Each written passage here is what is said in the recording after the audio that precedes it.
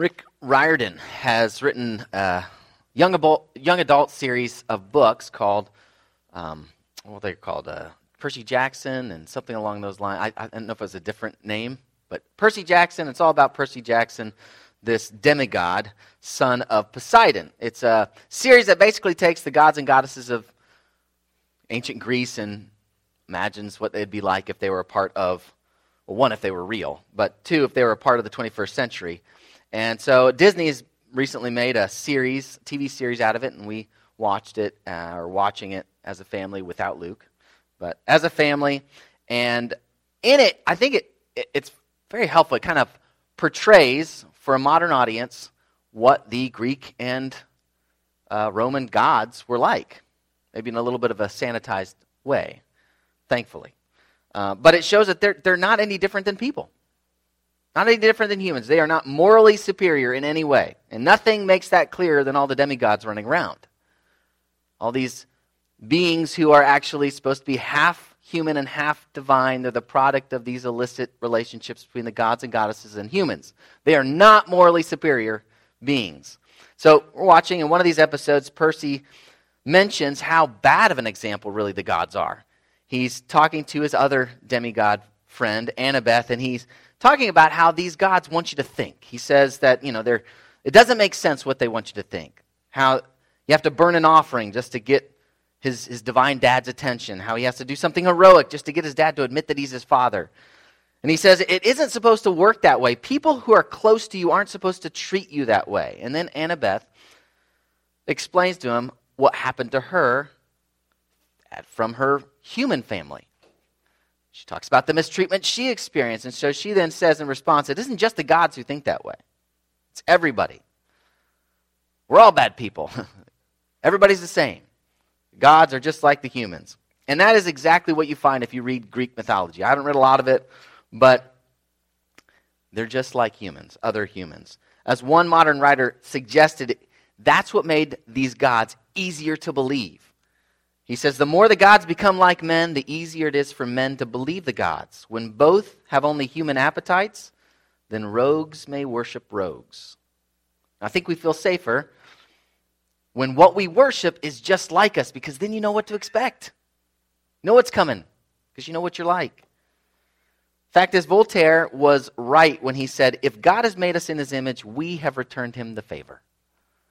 And don't think that's just pagans doing that. It's not just non-Christians doing that. We spend quite a bit of brain power trying to figure out how we can fit God into our own little boxes. How we can try to tame the version of God found in the Bible. We'd prefer a God whose ways are like our ways, whose thoughts are like our thoughts. We prefer a God whose sense of justice and fairness is the same as ours. We prefer a God who treats us as equals, who submits to our understanding of right and wrong.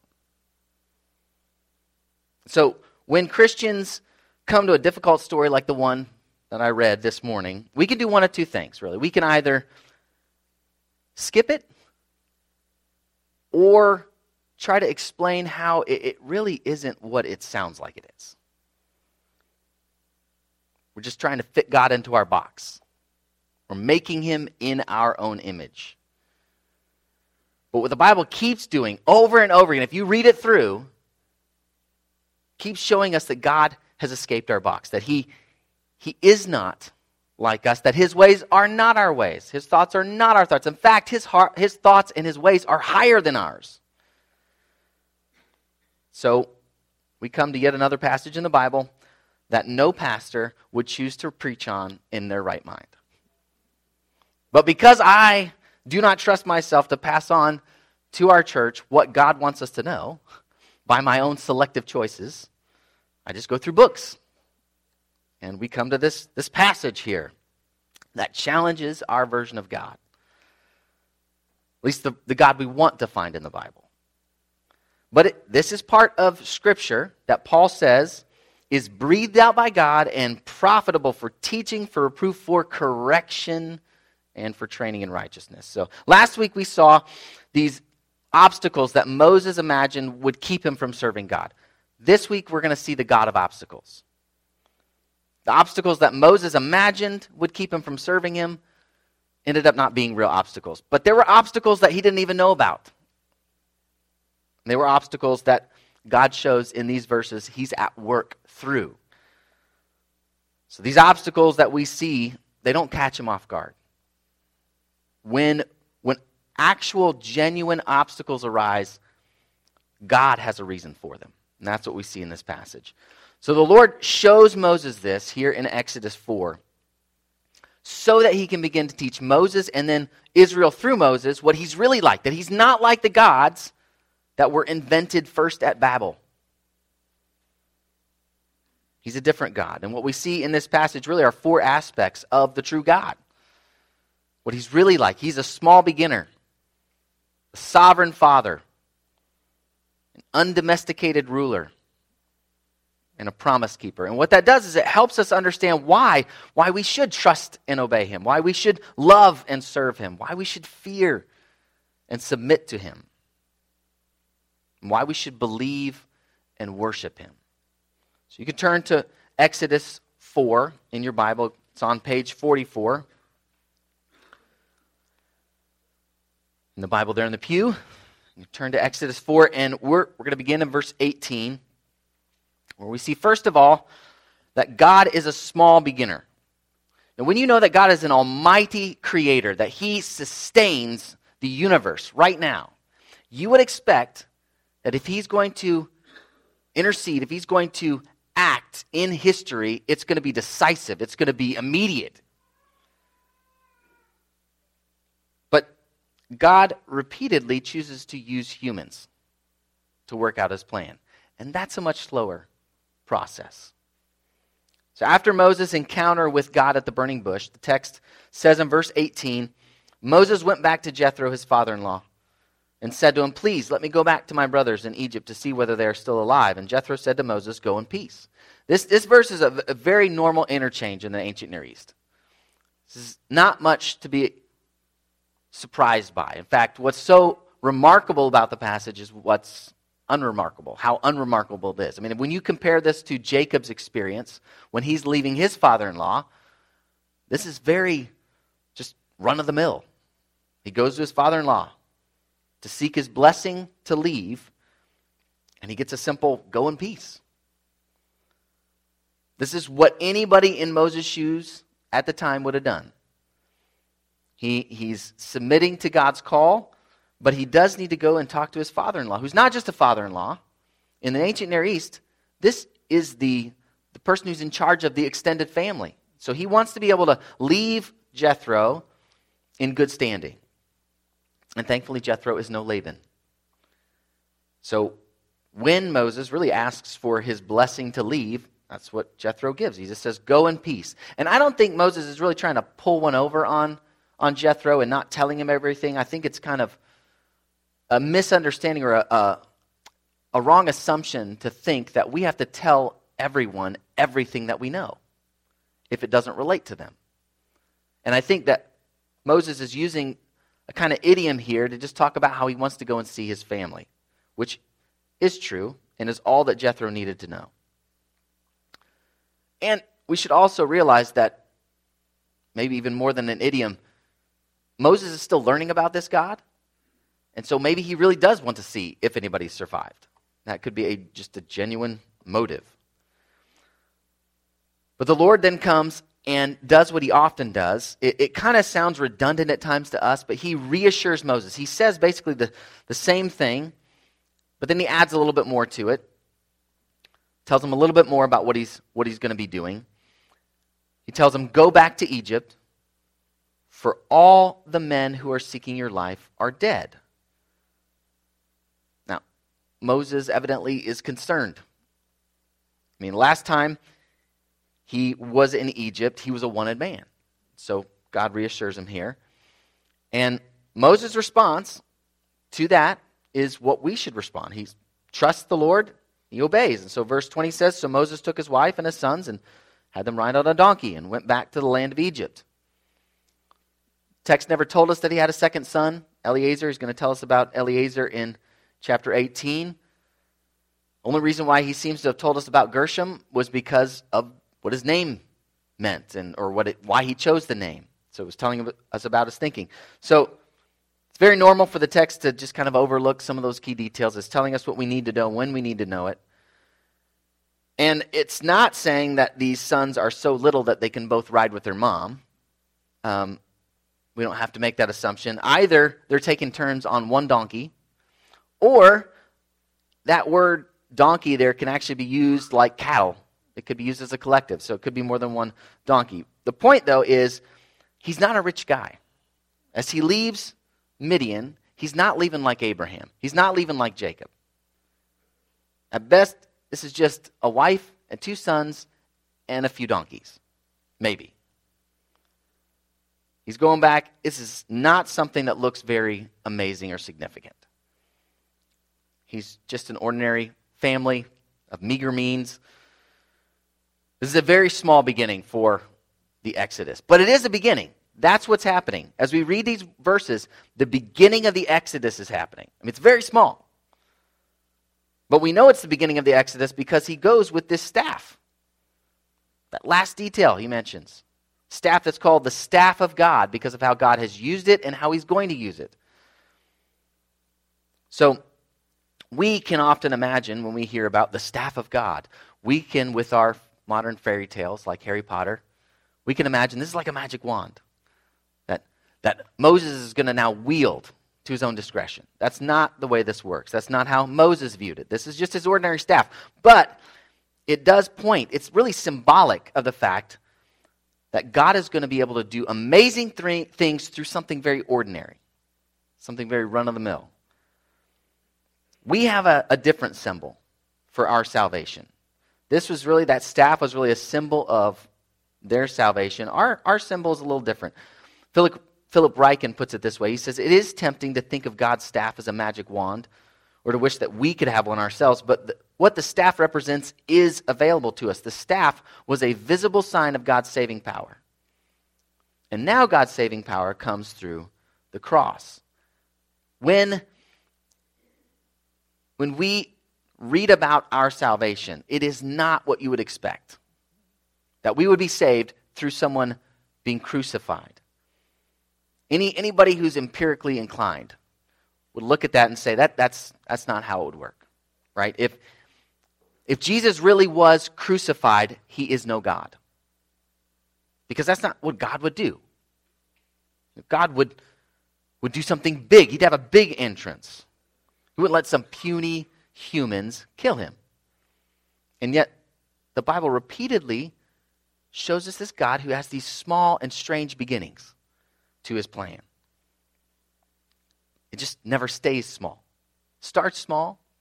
Like Jesus referred to it as a mustard seed, this kingdom.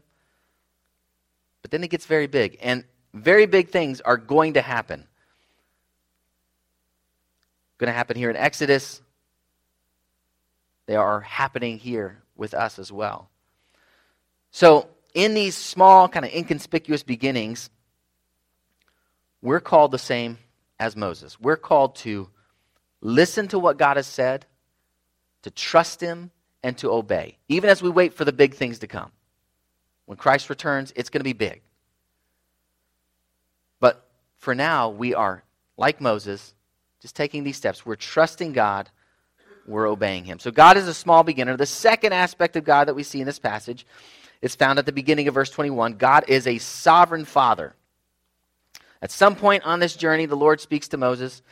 And again, he tells him a little bit more about his mission. He told him in Exodus 3:10 that he was going to send him to Pharaoh. He was going to bring out his people through Moses as he confronts Pharaoh. But the only instructions he has up at this point is to go and talk to the elders, the leaders of Israel. And so right now he kind of gives an overview of his instructions for Pharaoh. First of all, he draws attention to these miracles that Moses is going to do. And it's a different word than the word signs that we saw last week. That word sign is used for the changing of the staff into a serpent and then back again, and then changing Moses' hand into a leprous and hand and then back to well. But this word, like the word sign, it's used to say that these miracles are used to convey something. But the word sign can be very positive. This is an ominous idea. what's being conveyed by these miracles that God talks about, they're a little bit more off-putting. And so Moses is told that he's to do all these miracles, basically. To carry out these miracles that God has planned. So again, it's not like he's using a magic wand. Moses is to do exactly what God has planned with these miracles. But there is a catch. And it's the kind of catch that makes us very uncomfortable. So Moses is supposed to do these amazing things. But then at the end of verse 21, the Lord says, "But I will harden his heart so that he will not let the people go." So if you're reading that, that's enough to do a double take. I can imagine Moses saying, wait, okay, so I'm supposed to do these ominous, miraculous things that, in theory, are supposed to pressure Pharaoh into letting your people go, but you're going to harden him so that he doesn't do that. This is where God is stepping out of his box. Now, the wording here is traditionally translated harden. There's actually 3 different Hebrew words used throughout these chapters in Exodus, but they're all translated harden. And so it's just the traditional way we've translated it. It's not that it's completely out of place, but I think that the word here, this particular word, helps us clarify what's going on. This Hebrew word could be translated make strong or strengthen.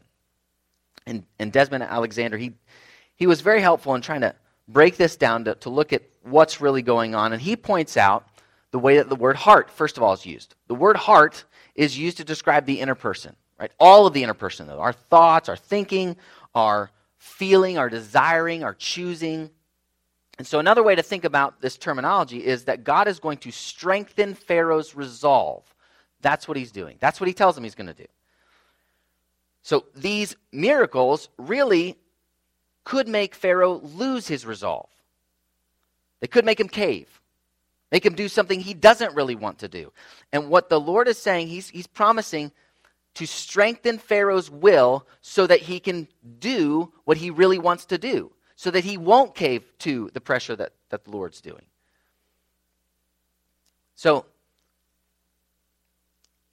same idea is when it actually says that the Lord hardened his heart. He's crystallizing his will, steeling him against what the Lord is going to do in terms of pressuring him. Now, when we respond to this, I think our natural response is this okay? Should God be allowed to do this? I mean, doesn't this infringe on our inalienable right to free will? This is problematic. Short answer is, God is the basis for morality. So, questions about whether God is right to do something is really like asking, is what's right to do right? Only way for us to evaluate what a right is what God is like and who he is and what he does. So what God says is right, what God does is right. That's how we know what right is. He's the definition. I realize, though, some people would look at this and they'd say, well, I don't like it. I don't believe it. No, when compared with my own ideas about what is right that I got from somewhere, this is wrong, what God's doing. He's not allowed to do this. So I would say, as we look at this, what would be right for God to do? Is the only right thing for God to do to pressure a morally despicable man until he does something against his own will? Is that the only right thing for God to do? And why is it wrong for God to strengthen someone so that they can resist his pressure, so that they can actually be free to do what they want to do? Is that wrong for God to do? What God's doing is really destabilizing Pharaoh's freedom to do as he pleases. That's what this hardening, that's what this strengthening is doing. Seems like God can't win for losing when it comes to people and what we think about free will, because we don't like whatever he does. This is uncomfortable. God's going to explain why he does this. God is revealing himself to Israel. He's revealing himself to the world. He is correcting all these idolatrous ideas that both his people and the world have about God and the gods. So this confrontation with this despicable despot, it's the perfect opportunity for God to reveal himself, to show who he really is, to display his glory. But it's also the means by which he is revealing our salvation. The only way for him to explain to us what our salvation is like is for him to have this confrontation with Pharaoh that ends up implicating his firstborn son. So God's strengthening Pharaoh's heart is so that he can reach this end, so that he can reveal what our salvation is. But understand, at no point is God forcing Pharaoh to do something against his own will. If anything, he's protecting from that. So even though Pharaoh will absolutely regret his choice, it is fully his choice to refuse the Lord, even at the cost of his own son. Pharaoh is still entirely responsible for his actions. Now, Pharaoh, he's thought to be this divine son himself. He's supposed to have a divine heritage. So what we're seeing here is really these two divine fathers with their respective firstborn sons. And their sons are on the line. That's what the Lord's revealing to Moses here. So in his pride, Pharaoh is basically claiming sovereignty over both sons. That's what he's doing. He's saying that he has the ability, on the one hand, to protect his own son. So when confronted with this idea that the Lord could actually take his son's life, he is confident that he can protect his own son. He's also confident that he is in charge of the Lord's son. That his son needs to serve him. And that's what is going to end up costing him his own son.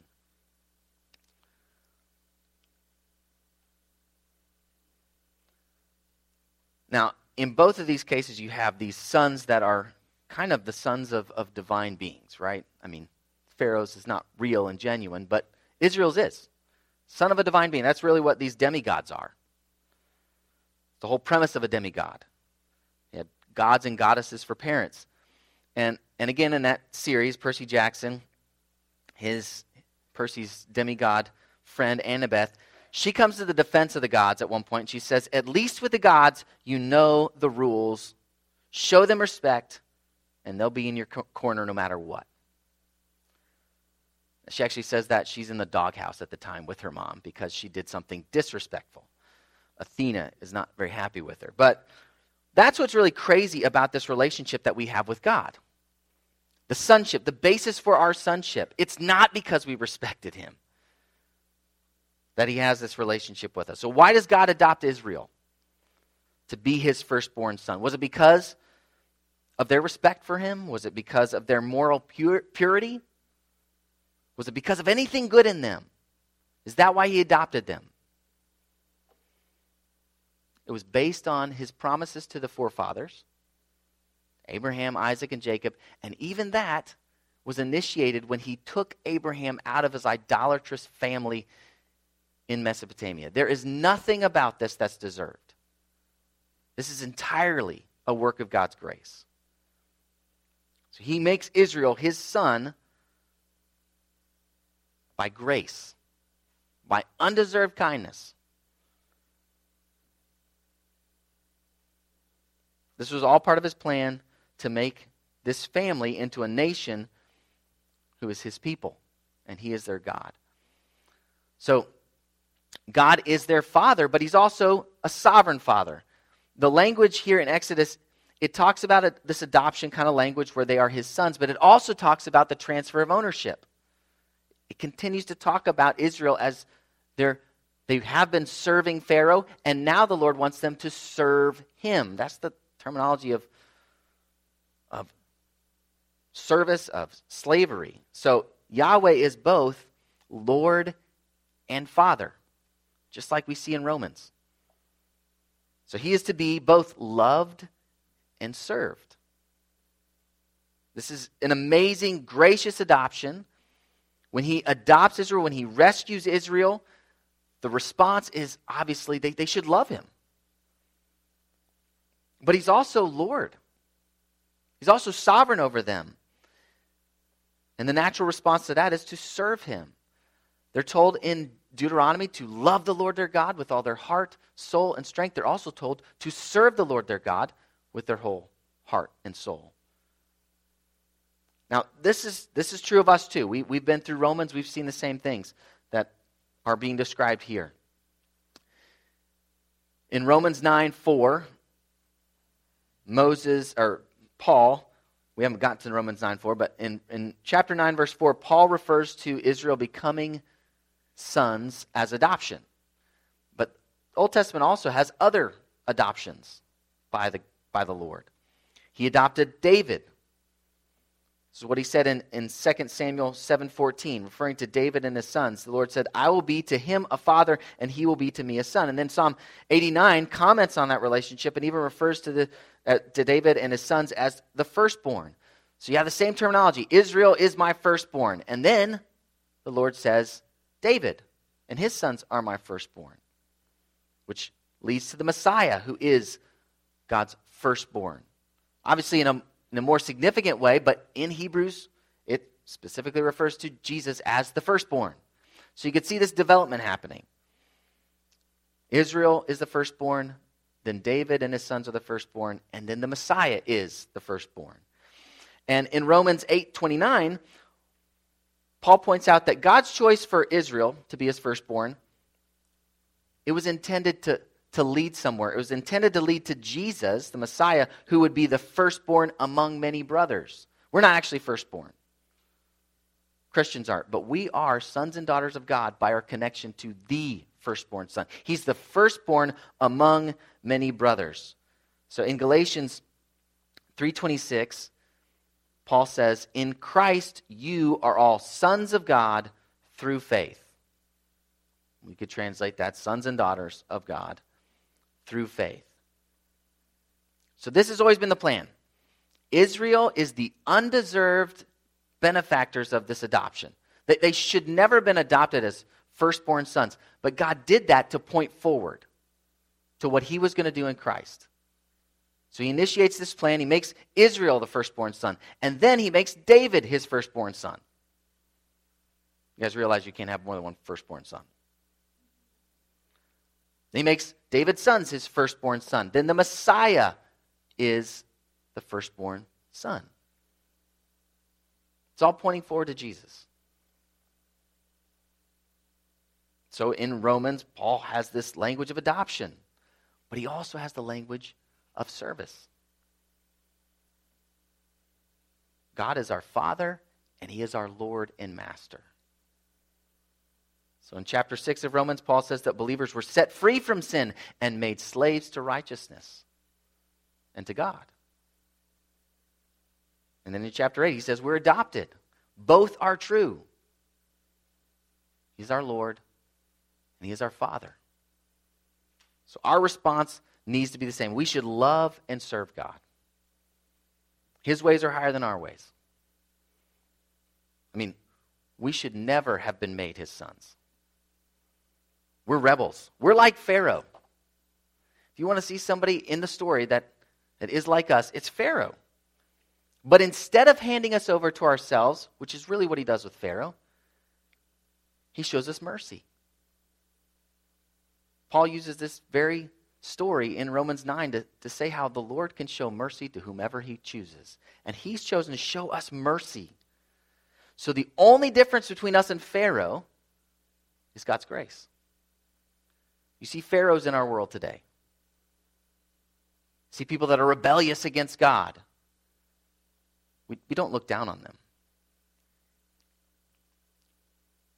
We're no better. Israel is going to help us see that in the wilderness. We're no better. We're rebels. But when we recognize this amazing love that God has shown us, this amazing grace in making us his sons and daughters, we should respond with love. We should love him with our whole heart, soul, and strength. We know we don't deserve it. And when we also realize that God is the almighty creator who's rescued us from our slavery to sin, that we should serve him with our whole heart, soul, and strength. We should love and serve our sovereign Father. He's a small beginner, a sovereign Father. Third, we see that he's an undomesticated ruler. The way C.S. Lewis would say that, he's not a tame lion. How many of you would let a wolf or a cougar into your home? Raise your hand. How many would adopt a wolf, full-grown cougar into your family? Raise your hand. We're going to take notes. We'll be turning you in. That's crazy. We wouldn't do that because we prefer domesticated creatures, if any, in our homes. And actually that makes sense, right? It makes sense that because God has given us dominion over the creatures. It is not wrong for us to domesticate these animals. But there is something very wrong about domesticating God. We domesticate God when we try to make sure that he does what we want him to do. That's what we do with our animals, right? Make sure that they do what we want them to do. And we can do that with God. When we want to basically corral those wild features, like we do with our pets. We want to make sure that God fits into our thinking, our lifestyle. So if you see anything in the Bible that seems a little crazy, again, what I said before, we either ignore it or we master it. The more conservative route is to kind of do the ostrich thing. We stick our heads in the sand, we try to ignore it. The more liberal route is to say, this is just one of those places in the Bible that shows it's just a fallible, human-written thing. It's wrong. There's a more conservative option in between the two, still trying to master it.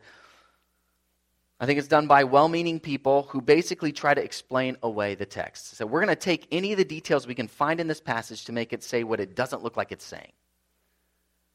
That's what we try to do to domesticate God. This looks like it's saying something crazy. I need to fix that. And so we fix it. And the story ends up looking nothing like the story that we read. But what should we expect of a God who says his ways are higher than our ways and his thoughts are higher than our thoughts? We should expect that there are going to be things that he does that we don't understand, that aren't intuitive for us because his ways are higher than ours. His thoughts are higher than our thoughts. We should expect God to do things that we're not comfortable with. It seems strange to us. And so when these strange things happen in the Bible, we need to try our best to understand why they're there. God is revealing this for a particular reason. We want to understand that. So in this passage, the Lord has just sent Moses to Egypt, apparently only to try and kill him now. Does that make sense? It doesn't make immediate sense. It says in verse 24, at a lodging place along the way, the Lord met him and sought to kill him or put him to death. Who's the him? There are some scholars who think the pronouns are proleptic. They're pointing to the son that's mentioned later, but we're reading this all together. In context, the most obvious antecedent for that pronoun is Moses. So at this lodging place along the way to Egypt, they took a break, and at this stop it says the Lord met Moses and sought to put him to death. The Lord had just reassured Moses, hey, all those people that sought to put you to death in Egypt, they're dead. And now he's the one seeking to put him to death. He's the threat. Now, we should be very clear that if God wanted to kill Moses, he'd be dead. So when it says that he sought to do this, it's not referring to some attempt that God was trying to do and was unsuccessful with. It's talking about his intentions. And we're not told how Zipporah, Moses' wife, knew that the Lord was there, how she knew he was seeking to kill him. We don't even know how she knew what the cause was. But based on verse 26, she does know what the problem is. It doesn't mention that both the sons need circumcision. Never mentions that Moses is circumcised after this. And based on what it says here and in chapter 12, we have every reason to believe Moses is circumcised, and evidently one of his sons is circumcised, but the other isn't. We don't know why. We don't even know if it's the older or younger son. All we know is one of them was not circumcised and that it was a very big problem. And once again, you have this brave, assertive woman rescuing Moses, saving his life. This is a constant theme in Moses' life. Zipporah, she jumps into action. She takes a flint knife. She performs a circumcision. And then verse 25, there's a lot of interpretation that goes into these verses. Again, people are trying to make sense out of these things. And so they tend to add a little bit to what the text says in the Hebrew. It doesn't say that she touched his feet with anything. It just says she touched his feet. Assuming it's Moses. And that it really is feet. It does mention blood, though. And then it talks about her touching his feet in connection, seemingly, with this blood. So it seems like there's a connection there. She takes her now bloody hands, she bows down and touches him at his feet. And then she says, "Surely you are a bridegroom of blood to me." And then the result in verse 26 is the Lord left Moses alone. She did the right thing. She rescued Moses. And it even clarifies her comment and says that what she's saying has to do with the circumcision. The act of circumcision had made Moses a bridegroom of blood to Zipporah. Now, I'm going to be the first to admit, this is wild. I don't know exactly what Zipporah means when she says what she says. So we just try to take things as they come. That word bridegroom is the same exact word used in verse 18 to describe Jethro as the father-in-law. It's a word that just means that you are related to someone by marriage. So she's connecting this in some way with marriage. Maybe she's just saying that this is a bloody marriage. This is a messy marriage. This is not what I would like it to be. But she could also be making a statement about what circumcision has done. So what is circumcision for Israel? Other countries, other nations did circumcise their males. What Israel did, the reason why they circumcised their sons, was to mark out those sons as members of God's covenant. His covenant people, those who would benefit from God's covenant promises. So at the end of the Exodus, as things are ending there in chapter 12, the Lord's going to make a very big deal out of circumcision. He's going to say how very, very important it is that these children are marked out as members of the covenant in order to keep the Passover. And it just so happens that the Passover is also the other place where this word translated touching occurs. It's used when they're told to touch the blood to the doorposts. So you do almost have this precursor to the Passover. It's different, it's strange, but blood is being touched to Moses, just like blood will be touched to the doorposts. And again, it demonstrates, just as it will with that final plague, that God has a right over our lives, and that it is very important to obey him. So, in Genesis 17, the Lord told Abraham to circumcise his sons. He said that they need to circumcise their sons. And that anyone who doesn't is cut off from the people, cut off from these covenant promises. And Moses is now heading back to Egypt in order to be used of God to keep his covenant promises. He's keeping his covenant promises, and yet Moses has now set his son outside of the covenant promises. He's disobeyed. So, even as the Lord sends him off, he needs to address Moses' disobedience.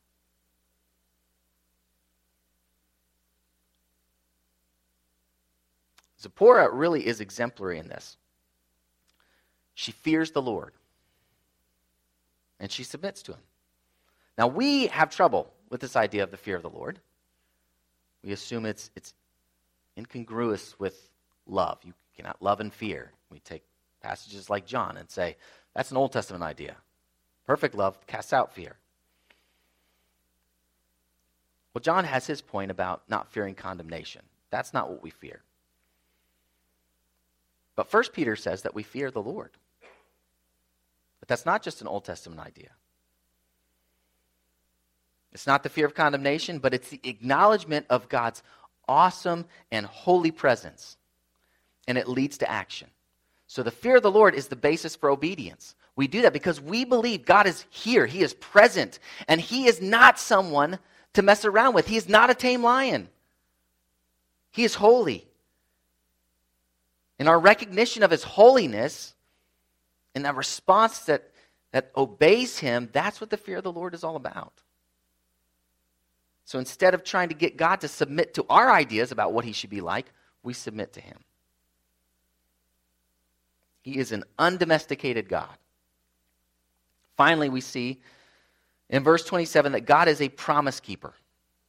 He had told Moses and Aaron, or He had told Moses that He was going to send Aaron. He told him that he was going to be basically Moses' prophet. He told him that the elders were going to believe him when he went and talked to them. So what we see in these final 5 verses are God keeping His promises. So verse 27 picks up the story that mentioned Aaron. It's not necessarily going in exact chronological order. This is now resuming that whole point that God was making. When He told Moses at the burning bush that Aaron was on his way, now we know why he was on his way. The Lord had told Aaron to come and meet with his brother. And evidently you can learn from this that Aaron was able to maintain a relationship with his brother while they were in Egypt. Even though Moses is in Pharaoh's household, Aaron and Moses know each other. They were able to keep in contact. And so now Aaron is called by the Lord to go and see his brother and to be his brother's prophet, really. Just as Moses was called to be the Lord's prophet. And that seems to be why they have this encounter on the mountain of God. It's like Aaron is having his own burning bush experience, only it's mediated through Moses, which is exactly what's going to keep happening. He's going to keep experiencing God's word through Moses. And so it says in verse 28, Moses told Aaron all the words of the Lord with which He had sent him to speak and all the signs that He had commanded him to do. And then they both obey. Verse 29 says, Then Moses and Aaron went and gathered together all the elders of the people of Israel. And notice in verse 30, Aaron is functioning as Moses' prophet. He speaks the words of the Lord that Moses has given him. And then he does the signs. And you could tell God kept His promise also to be with their mouth. Because look at the results in verse 31. It says, And the people believed. And when they heard that the Lord had visited the people of Israel, and that He had seen their affliction, they bowed their heads and worshipped. Now, we have plenty of reasons, too, to believe God. We have plenty of ways that God has kept His promises. So the response that we should have is the same as these elders. We should believe and we should worship.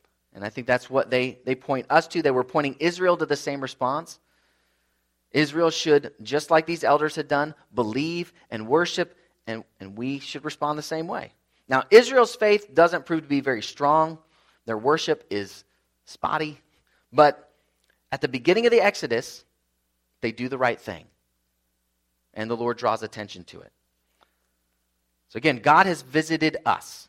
That's the language of God paying attention to our situation and doing something about it. Our plight wasn't slavery in Egypt, but it was slavery. We were slaves to our sin. We were rebels, and God rescued us from ourselves. So Moses, again, he has these signs here. What is the sign of God's visitation with us? It's the cross and the resurrection. The message that we are rescued from our sins and that God is going to save us fully, completely, the sign that that's true, the sign that we look to and believe is the fact that Jesus came, died, and rose again. Now you could hear that message and you could say, well, I'm not a child of God. I think this is a bunch of baloney. I don't believe this. Or you could listen to that message and in it you could hear God calling you to turn from your sin. You could hear through this message that God has visited us, that God has sent His Son, that He died and He really did rise again. You could hear in that God calling you to trust in Jesus. to see him as your Savior, to follow him. You could recognize that the message of the Bible, it's all leading to Jesus. It's telling us that we really are sinners. And you could hear that message and you could say, I believe it. I am a sinner. I really have strayed from God. Jesus really is the only one who can make me right with God, and I believe that. That's what this text, first and foremost, calls us to believe. And then we can begin to do what we were made for. When we believe this truth, we can worship God. That's what salvation leads to, worshiping God. It leads to this humble acknowledgement that God is greater than you can imagine, that he is worthy of our praise. So worship really is a reflex. It's not just a performance. It's not just something that you do. It's really something that you're reacting to. It's the result of extreme admiration. It comes from awe that you experience when you see God the way that he really is. We're made for worship. That's why it is so easy for us to worship other things. I mean, it's a reflex even when it's used inappropriately. Right? We can easily worship pleasure or success. We can worship relaxation. We could worship anything that we admire to the point that it brings us this overwhelming sense of satisfaction. We just naturally respond to it by our worship. So deep down, we know worship is not just some activity that you perform on Sundays. You know, worship is a reflex. It's a response to what you view as the most important thing in your life. That's what you worship. That's how you spend your time, your money. That's what you listen to. What you spend time thinking about. That's what you worship. And that flows out of a genuine faith that God is the most important thing. Most important person. Now, we don't always feel that. Right? We don't always feel that sense of awe. We don't always feel this in this reflex. And we acknowledge that, but we should never be satisfied when we don't feel it. So we should never just be satisfied with the performance of worship. We should never just be satisfied by saying, I come to church on Sundays and I do the things I'm supposed to do and that's all I need to do. We should never be satisfied with that because of what worship is. We need to long for and really truly desire this deep response that comes from knowing God as he really is. We want that. And we should be asking for the faith to see God as he is so that we can have this kind of response. We cannot do this just mustering up the strength on our own. We cannot create this kind of a response. God has to initiate it. He has to rescue us from ourselves. And then he has to produce this in us by his Spirit. But that's what we want. That's what we're pursuing. We're never just sitting back and saying, I'm comfortable. I'm okay with the fact that I don't feel it. We are like Paul says in Philippians, we pursue after this. We want to know Christ. We want to worship truly. So don't settle for a tame version of God. Some God that looks a whole lot like someone we just might invent for ourselves. If your God is never unsettling, if he never does anything unexpected, your God just might be an Olympian. And they're not worth it. They're not worth your time. Our God is unexpected. He is a small beginner. So even when things don't seem as big as what you think they ought to be, you can trust him, you can obey him. He is a sovereign Father. So we both love and serve him. At the same time, he is an undomesticated ruler. That means that even as we love him, we also fear him. and we submit to him. But he's also a promise keeper. So we can believe him and we can worship him. Join me in prayer.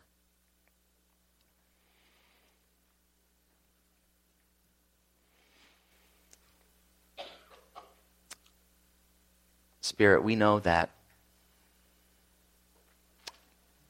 we cannot respond to the word that you've inspired apart from your work in us.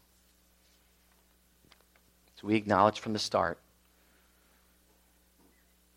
that we work out our salvation in fear and trembling because you are present with us. And you are at work in us so that we want to do this. And you're the one who produces it in our lives.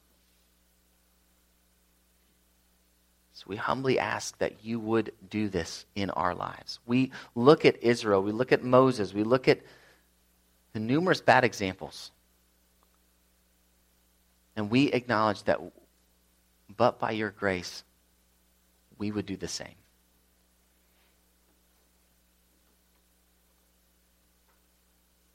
So we ask that you would do what you promised to do. That you would produce in us this love that we ought to have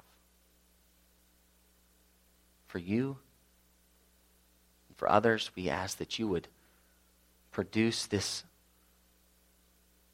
humility that serves you. We ask that you would bring about the faith that we need to trust you and obey you.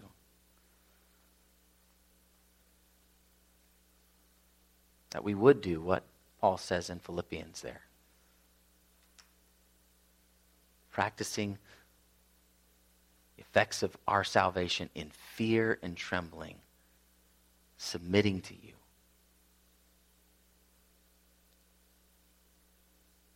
We ask that you would produce in us both the faith and the response of worship. That we would not be content with just worshiping at appointed times. But as Paul calls us to, we would worship with a living sacrifice.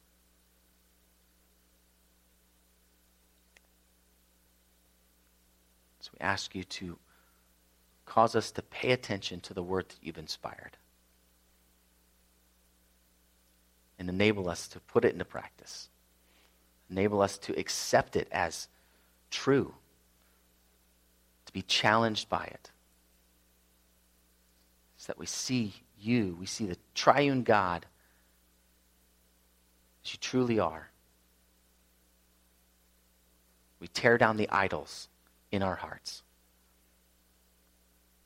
We accept your sovereignty. We do not hold out any rules of what you can and cannot do.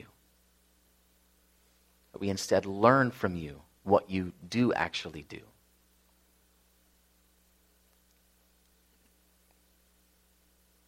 We ask for your grace and your mercy. And anyone here who does not know Father through the Son, we ask that you, Spirit, would cause them to pay attention to the good news. They would see the truth about themselves and their need for a Savior. They would believe. Amen.